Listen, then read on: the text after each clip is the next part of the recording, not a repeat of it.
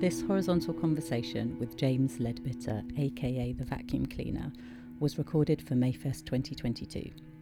The Vacuum Cleaner is an artist and activist. Drawing on his experience of mental health disability, he is interested in better ways to go mad. The Vacuum Cleaner has created one-man interventions and large-scale actions, as well as performance, installation and film. His work is candid, provocative and playful.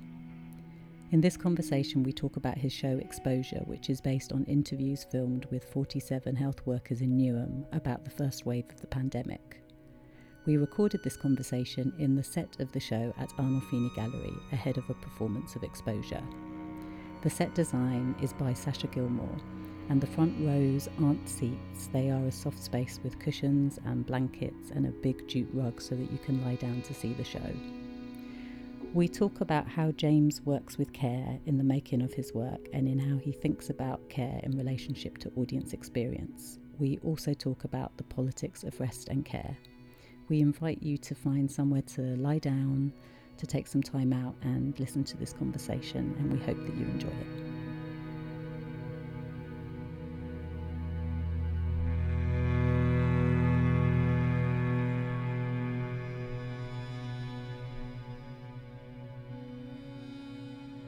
I've been following your work for years, and well, I'm really there's loads of things that I'm really drawn to about your work, but I really appreciate the way you challenge narratives, and the way you like speak and present like your story or other narratives. And also how much you think about care of the audience in your performances, because it feels like the shows you do have a real radical honesty to them, and then thinking about how you care for the audience. So there's and the spaces that you create feel to me like resting spaces or kind of non-normative spaces, pockets where you can be different in. Cool. So I mean, how did you come to those things, or like when did you first start to think about care for the audience or creating these different spaces to be in?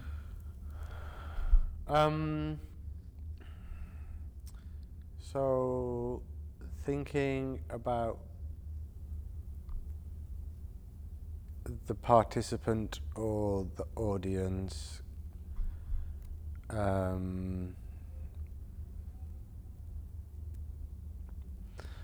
so June Lin Go, do you know June Lin? Mm-mm.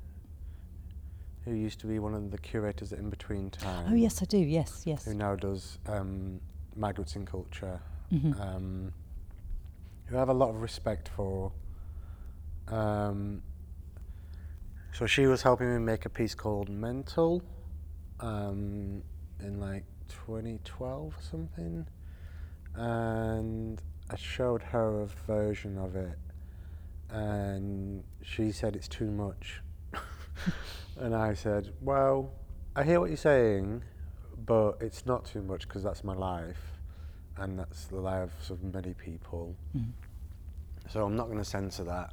And she was like, yeah, fair enough, but you need to think about what that's like for the viewer. And it was just one of those like throwaway curatorial conversations you have with the curator, like a good curator, do you know what I mean? And so that started off a train of thought around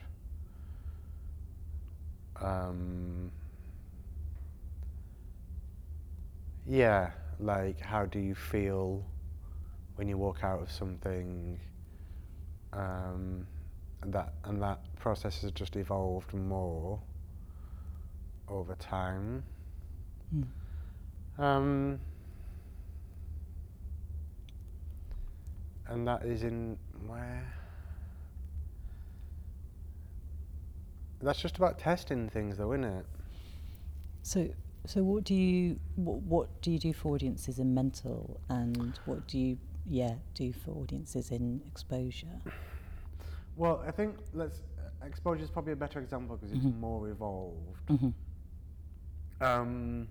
So we do all the standard stuff, like we do a little content warning,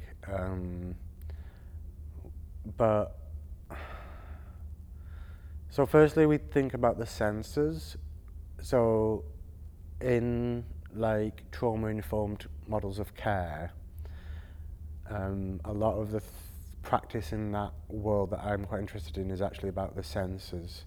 So if we ignore, so mind-body is one thing, and we experience trauma through the body as much as the mind.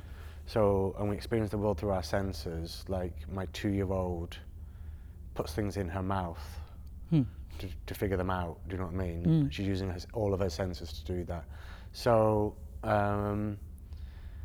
we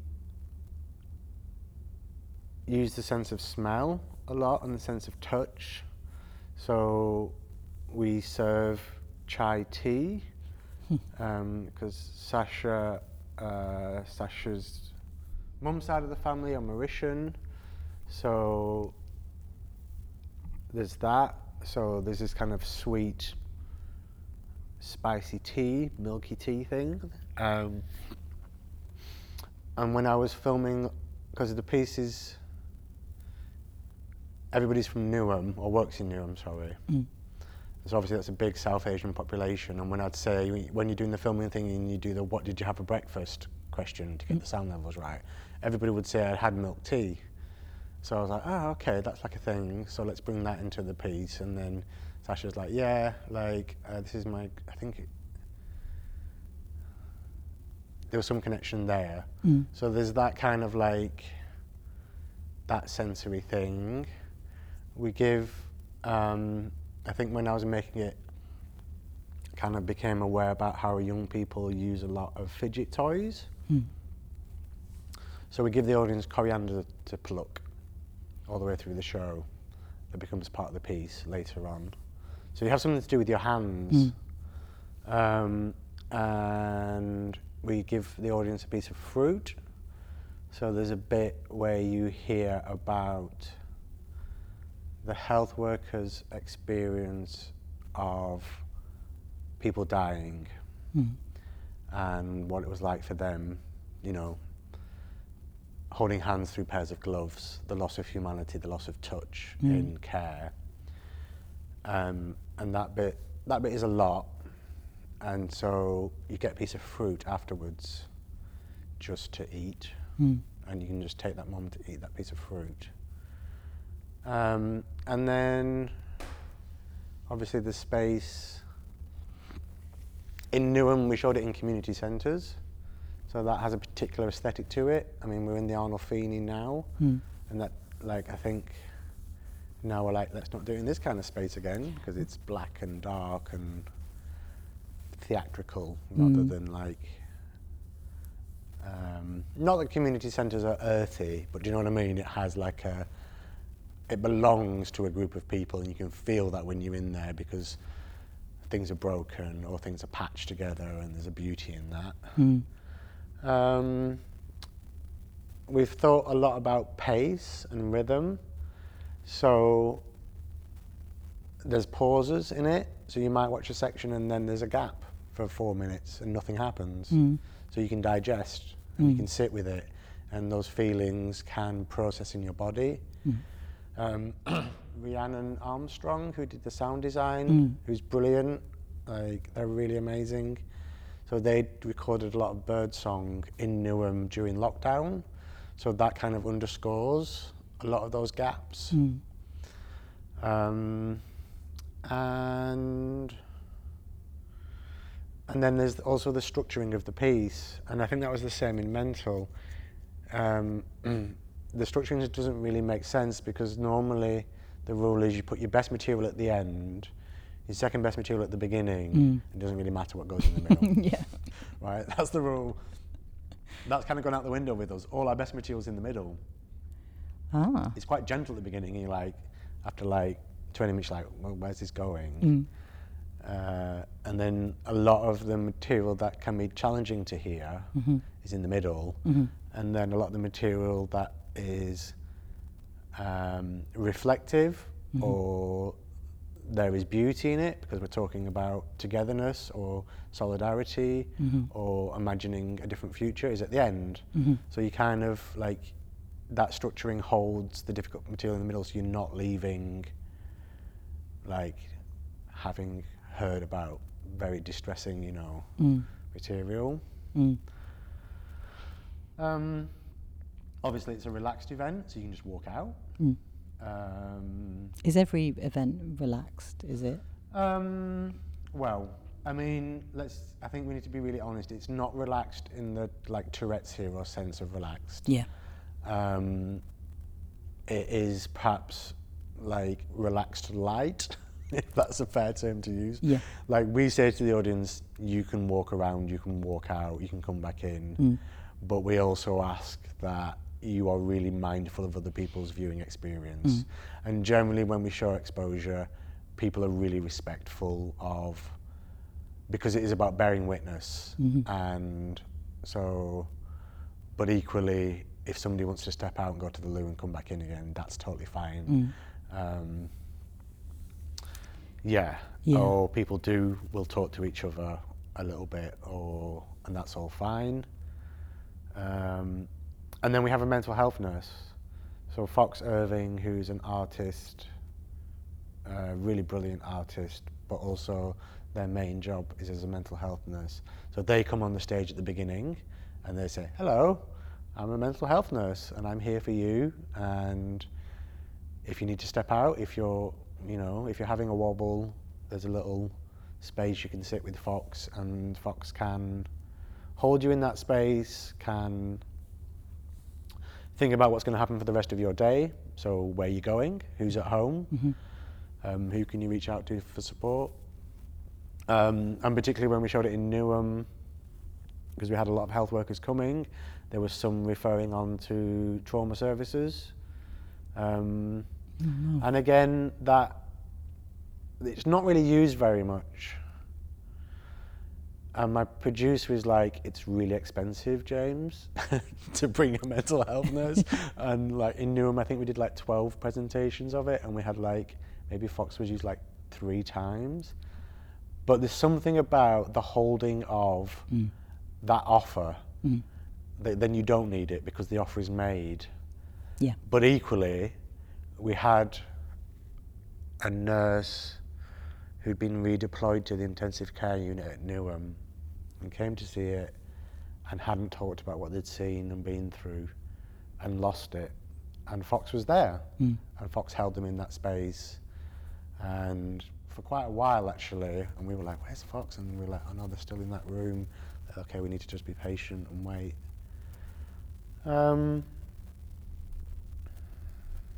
It makes me think that those things that you put around a project or an event, even if they're not used, sometimes just them being there means that it's possible for somebody to attend. So like the resting spaces that we've created at Bristol or Vic, it might be that people don't use them, but knowing that they're there means that they might venture to the theatre that night, even if they are fatigued or they are experiencing a lot of pain. But so it's hard. I know what you mean. It's hard to make the case for it if from a kind of money point of view, if it feels underused. But I think you're right. Those things hold something in a certain way, so that even if they're not used, they're important. Their presence is really important.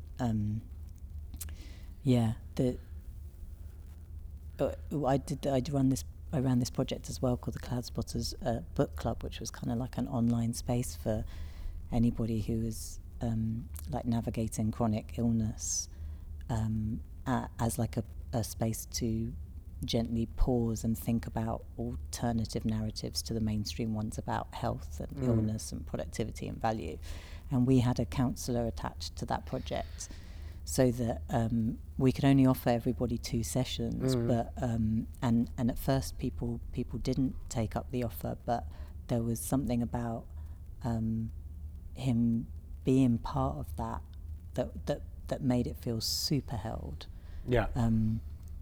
So like you say, if somebody had a really bad episode or been really triggered by something someone else said in the session, that there was a clear person to go to and somebody who's like skilled and knows how to access services and refer on if need be. And that wasn't necessary, but it felt like an important part of the project. With exposure, so the other thing we've been trying to figure out is actually, so we had oversight therapy when we were filming it. What's that? So that's like what a therapist would have or a psychologist would have. So every therapist, every psychologist sees a psychologist or a therapist. Like a supervisor, like supervision. So, and I've started working with this really brilliant woman, Stephanie. So we started seeing her before we started filming. And that was accidental, but that felt really brilliant because actually what that did is she was saying, before we'd even met a health worker and started filming, her questions were about what are our coping strategies? How do you get on with the rest of your life? How do you allow space for those feelings, but also be able to cook your dinner, watch some shit TV, do childcare, whatever. So that felt something quite important, that it's actually not a responsive thing, it's a preemptive thing. So that, and we would do that individually and also collectively. So we'd work together as a group. So Becky Summerling, who was producing the interviews, we would sit together and she would often sit in the interviews and we would know each other's coping strategies. So we'd know, okay, the interview finishes, obviously we're checking in with the contributor, we're getting them in a taxi back to wherever they're going, we paid for their childcare, things like that. We were referring them on to psychological support. But also then it's like, we get out the room as quickly as possible. We go for a walk for 20 minutes or we'd go for a swim. We would not do emails in the evening, all that kind of stuff, but we'd also check in with each other. We'd make sure that we had snacks, all those little things, but that was put in place in advance. And that's kind of seeped into other projects that I've been doing over the last year, and that feels important. Would you call that like your care strategy for your team, or?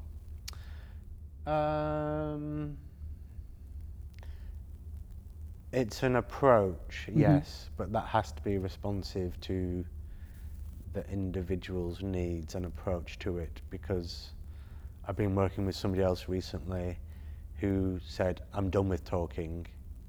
I don't want to do talking therapy, I'm done with it. And then a few days later they turned around and said, can I go for a massage? And I was like, yeah. Like, if you would rather use that portion of the budget to go and get a massage, great, do that. So I think it's the offer of it and working with people to figure out what that offer is for them. What's that line called in your budget? Access, okay. Access budget, Dear Arts Council. But that, and then the other thing is paid rest days. Right. So everybody gets paid rest days.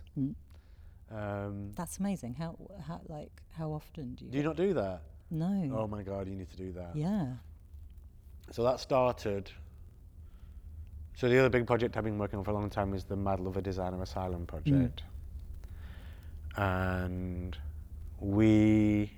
that's the project about imagining utopian mental health spaces. And we were doing research in a men's high security mental health hospital. It was super, super intense. And Hannah Hull, who was working on that with me, suggested that the day after we go to work in the hospital, we shouldn't work. And then I was like, yes, but we need to earn money. And I think they were just kind of jokingly stumbled on the idea of like, well, we should be paid to rest. And then we were like, actually, that's not a bad idea. So now on a lot of projects, you are allocated a certain amount of paid rest days, because, and it's really difficult when people come into a project. They're like, oh, okay, so on that day I just do my emails and catch up. And they're like, no, you don't work and you get paid, because you're being paid to rest, so you don't have to worry about money that day. And the Arts Council have been all right with that. Great. That sounds similar to something Rosanna does about with paid rest days for the young artists she's working with. I don't know why I haven't done that yet. That sounds amazing. Yeah, especially after an intense period of working, to take the time to gather and do what you need to be well before you sort of. And people on PAYE get time in lieu, don't they? So it's just like that for freelancers. You know, it can be really hard to do. Does it? Is it a hard thing to sort of negotiate with your producers, or No, not with the producers, but with hard to actually do the rest? It's hard. It's hard to go, allow yourself. Yeah. Because you go, well, I don't have to work today, but I also have so much catching up to do. It's got easier for me since becoming a parent, because there's just the joy of parenting that I'm like craving, and also easier since moving out of London and living by the sea, because you're like, wow, I'm going to go swim in the sea, and like that's fucking amazing. Yeah, that sounds like a great model. I think something I'm really interested in these conversations is, kind of pooling the knowledge of what we're all doing together, so that, maybe we don't have to, learn those things by ourselves. That we can sort of dream what a kind of more like restful way of working is, or what a more cared for way of working is, together. I also somehow attribute resting and dream time, because as an artist it's really difficult to have time to think, and so often what happens if I'm not working, it's actually just like thinking or looking at things and having the time to kind of do all of that stuff. Oh, I've observed that thing over there. There's kind of like the politics around rest, and this is like the big question I'm going through at the moment. There's the politics of rest and care and and then there is COVID-19 pandemic, children, young people's mental health, utter shit show, like really distressing, complete collapse of ecological systems, Tories. So there's this huge crisis, and then there's the need to rest. Yes. How do you put those two together? Yes. Can you figure that one out for me? I'd love to know the answer to that. I mean, Rosanna was saying a similar thing, because she works she would say, I think, that she has one foot in activism, and that in those spaces the sense of urgency means it is very difficult to rest, and also there's a kind of cultural assumption that in those spaces you give everything, like absolutely everything you can, because of the urgency, I guess. And she was also wondering how you square those things, and does my rest always mean that somebody else has to pick up the work? Like, is that what has to happen in a system?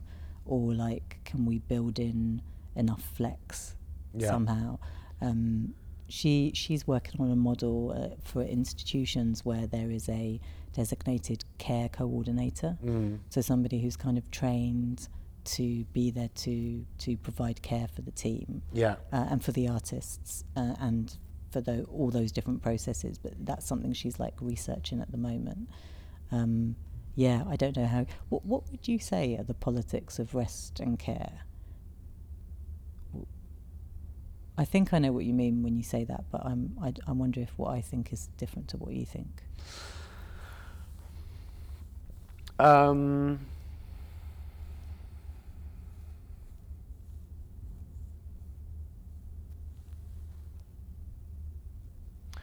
Well, I think it's intuitively linked to SINs Invalids disability justice thing. Can you say a bit more about that? Do you know about the Disability Justice Manifesto by SINs Invalid by, is it Lorna? Brain freeze. I don't know. I don't think I know it. Okay, so that's going to completely blow your mind. Okay, great.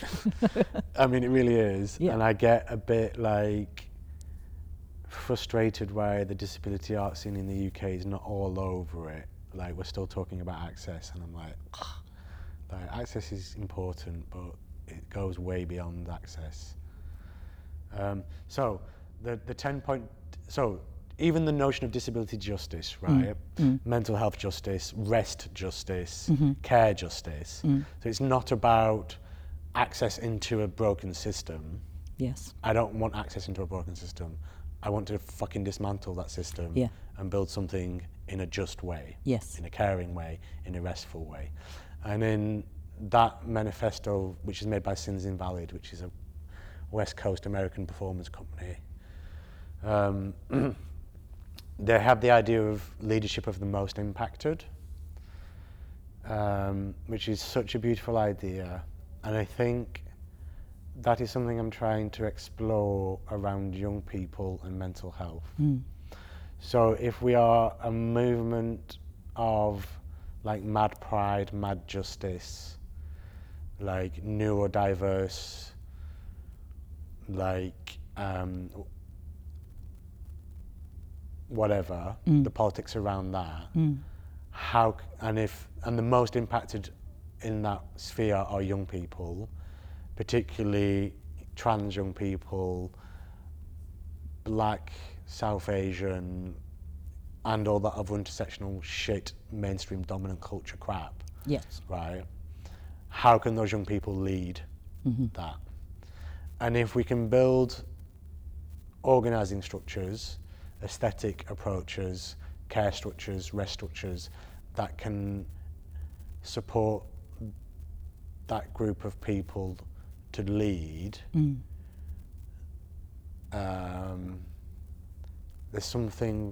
there's real radical potential in that. Yes. So I used to do really hardcore activism, like Dissent Against the G8, Wombles, Climate Camp, where there was a culture of burnout, of like tyranny of structurelessness, and we got shit done.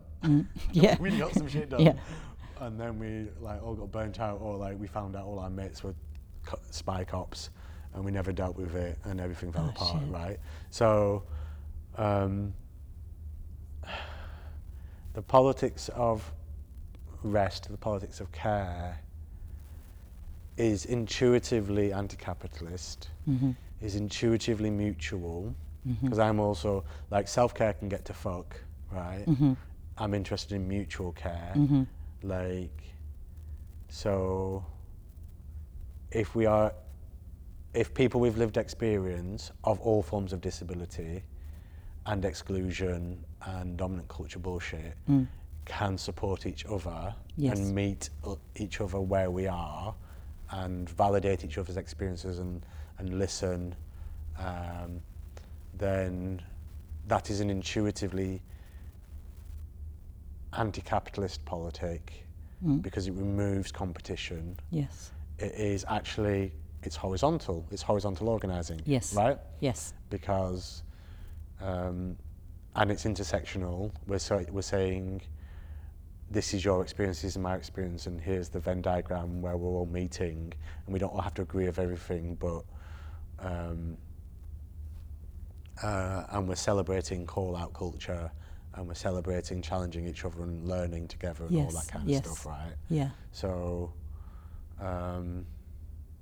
but it's really complex. And so the other thing I've really been thinking about in relationship to all of this is Fred Hampton's Rainbow Coalition. So Fred Hampton was one of the Black Panthers. He was killed, murdered. And he had the idea that the Black Panthers and the Young Lords and different racialized groups in America should actually work together under a rainbow coalition. And that there was quite difference in their politics, but actually them working together was really powerful. So leadership of the most impacted, Yes. coalitions, and working in safe and sustainable ways is a thing. Yes. I wanted to just ask about, so the working with the people most impacted. Yes. That's what you're doing now, like in your next project with young people, with the 2.8 million 2.8 million minds, and also with a project called For They Let in the Light, which I'm doing with Chisholm Hill Gallery. So, For They Let in the Light is the partner piece to Exposure. So it's a film piece that Exposure is about healthcare workers in Newham. For They Let in the Light is about young people in a acute mental health hospital in Newham during the same time period around COVID. I see. Yeah. And you're training those young people to be able to train organisations to be more caring spaces. Did I understand that right? Or facilitating, is it? What the art world, some of the art world, to be fair, and government and policy people and the NHS want is for co-production, co-creation, and I'm like, yeah, not so interested in that. I understand. Co-creation often isn't co-creation, but what are you interested in then? Is it kind of takeover,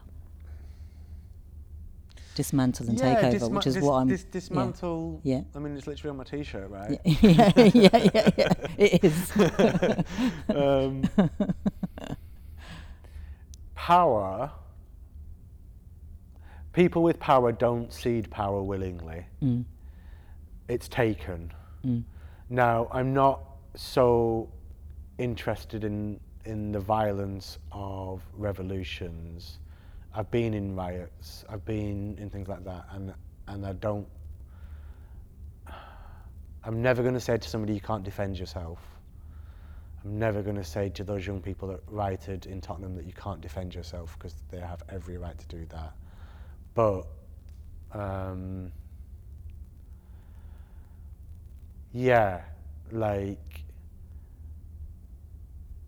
the Tories aren't going to cede power to disabled children. They're not.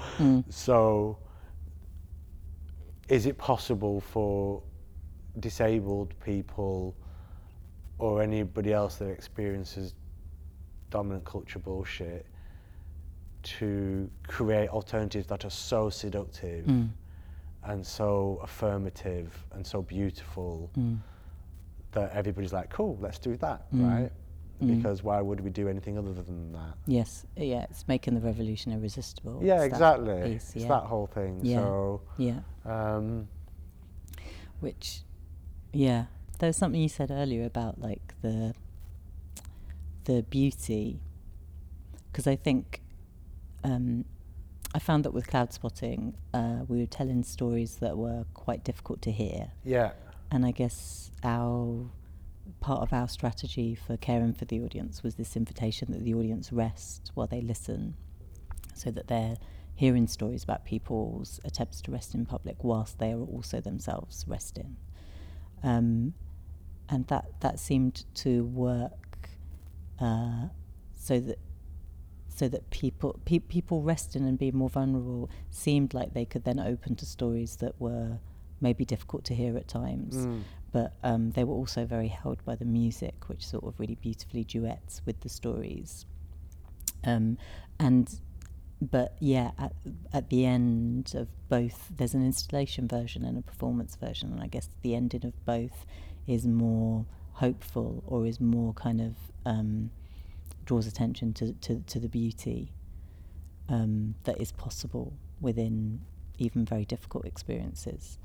And so I just wanted to ask you something about that in the way that you do challenge narrative and use different narratives, how you walk that line, I guess, between not turning away from what's difficult, but also making space for the joy and the poetic.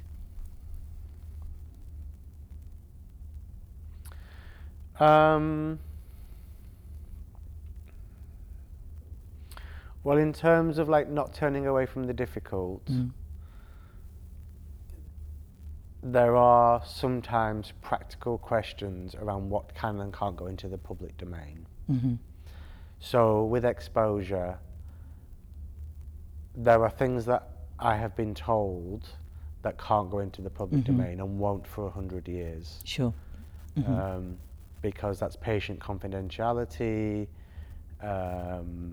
There are things that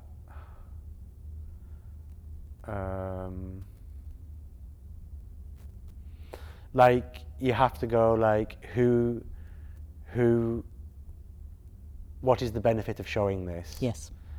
And equally with the For They Let in the Light piece, there are just genuine safeguarding questions. And then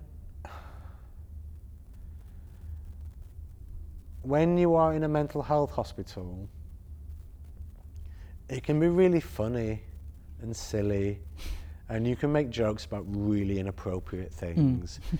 And you're all there in this fucking horrible place, and there's an other than like patient staff power dynamic thing going on, and you know, you're making jokes about how you're going to kill yourself, and everybody's like trying to outdo each other, or like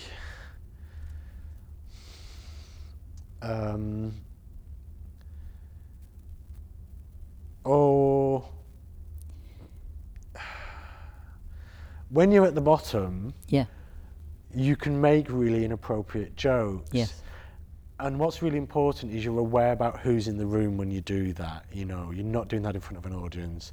There are things that I've happened when making where I'm like, I would never put that in front of an audience because people just wouldn't get it. Do you know what I mean? But in this context, like that young person, I am giving them the license by modelling a certain way of talking about my mental health that gives them the license to go, actually, this is really fucking weird and surreal and like, what the fuck, and let's joke about it. And we can own that experience because we all have the experience to do it. Yes. Do you know what I mean? It's our experiences and we're claiming that, and we're being playful with language, and like a lot of the young people I work with, there's all these like weird codes of badge of honor, like, oh, you've got an ambulance blanket, so that means you were brought into the hospital with in an ambulance. Oh, has that got more kudos Exactly, than like, right? Yeah. So they can rip the shit out of the kid that doesn't have the ambulance blanket, right?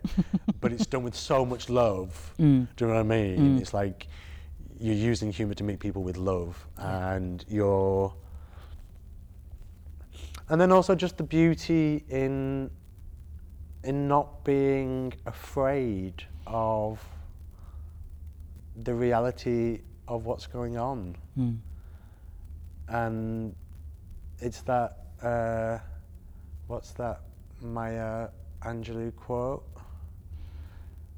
There's nothing more sad than an untold story or something. Like, to be able to speak about what you've been through, of course is hard and of course is painful, but just the fucking joyful release of like it, and the joyful release of then somebody going, yeah, I know what you mean. Yeah. I hear you, and I see you, and I feel it as well, and I've been through it as well, and then you're like, that release can be really beautiful and joyful. And then also having a dance at the end of it. Oh, is that what you do in exposure? No. Okay. No. But just in life. Yeah. Like, yeah. But I don't know. Just fucking think the work you do is great, and I can't wait to see exposure tomorrow. And that'll be the first time that I experience your work firsthand, rather than voyeuristically just following you on the internet and like, So I'm really, really excited about it, and thank you so much for taking. I mean, it's not like, just so you know, it's like,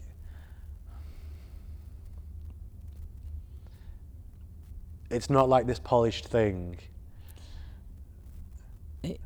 Is that, I think that just to like end on, I think that's also part of the aesthetics of rest and care. There's actually a challenging of dominant aesthetics around art. That thing of, if it's a fabric and the edges are fraying a little bit, that's actually an aesthetic that I'm really interested in, where it's like, and that does come from disability culture, where it's like, listen, it's amazing that I've even been able to get on stage. Yes. Do you know what I mean? Yeah. So this is going to be a bit wobbly. Yeah. And like, not everything's perfect, and I might use a script at times, but that beauty in that aesthetic. And being able to sort of be exactly as you are. Yeah.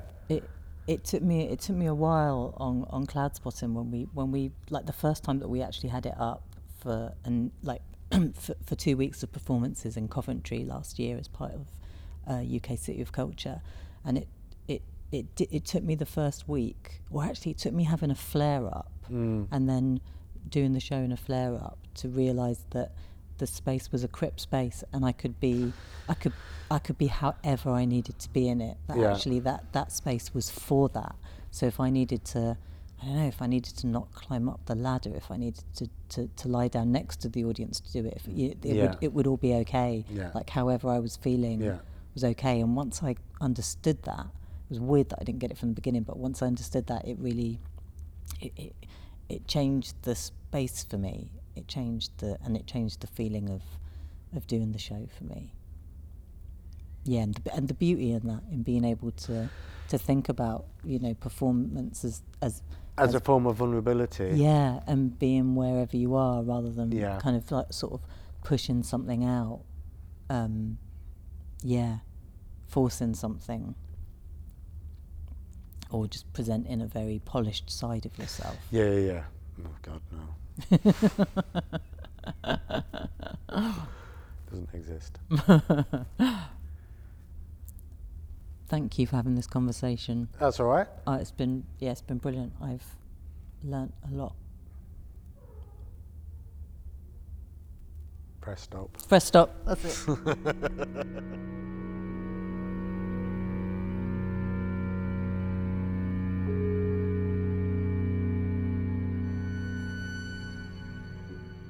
You can find links to the people and projects mentioned in the show notes. And as an epilogue, I thought I would read the Sins Invalid manifesto that James mentioned, which really did blow my mind. So here are the 10 principles of disability justice written by Sins Invalid. Intersectionality. Audre Lorde said, "We do not live single-issue lives." Ableism, coupled with white supremacy, supported by capitalism, underscored by heteropatriarchy, has rendered the vast majority of the world invalid. Point 2. Leadership of those most impacted. Aurora Levins Morales said, "We are led by those who most know these systems." Point 3. Anti-capitalist politic. In an economy that sees land and humans as components of profit, We are anti-capitalist by the nature of having non-conforming body minds. Point 4. Commitment to cross-movement organising, shifting how social justice movements understand disability and contextualise ableism, disability justice, and how that lends itself to politics of alliance. Point 5. Recognising wholeness. People have inherent worth outside of commodity relations and capitalist notions of productivity. Each person is full of history and life experience. Point 6. Sustainability. We pace ourselves individually and collectively to be sustained long term. Our embodied experiences guide us toward ongoing justice and liberation. Point 7. Commitment to cross-disability solidarity. We honour the insights and participation of all of our community members, knowing that isolation undermines collective liberation. Interdependence. Point 8. We meet each other's needs as we build towards liberation, knowing that state solutions inevitably extend into further control of our lives.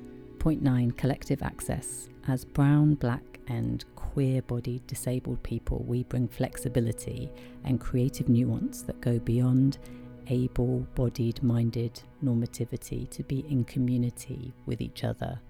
And point 10, collective liberation. No body or mind can be left behind. Only moving together can we accomplish the revolution we require. Thanks for listening today.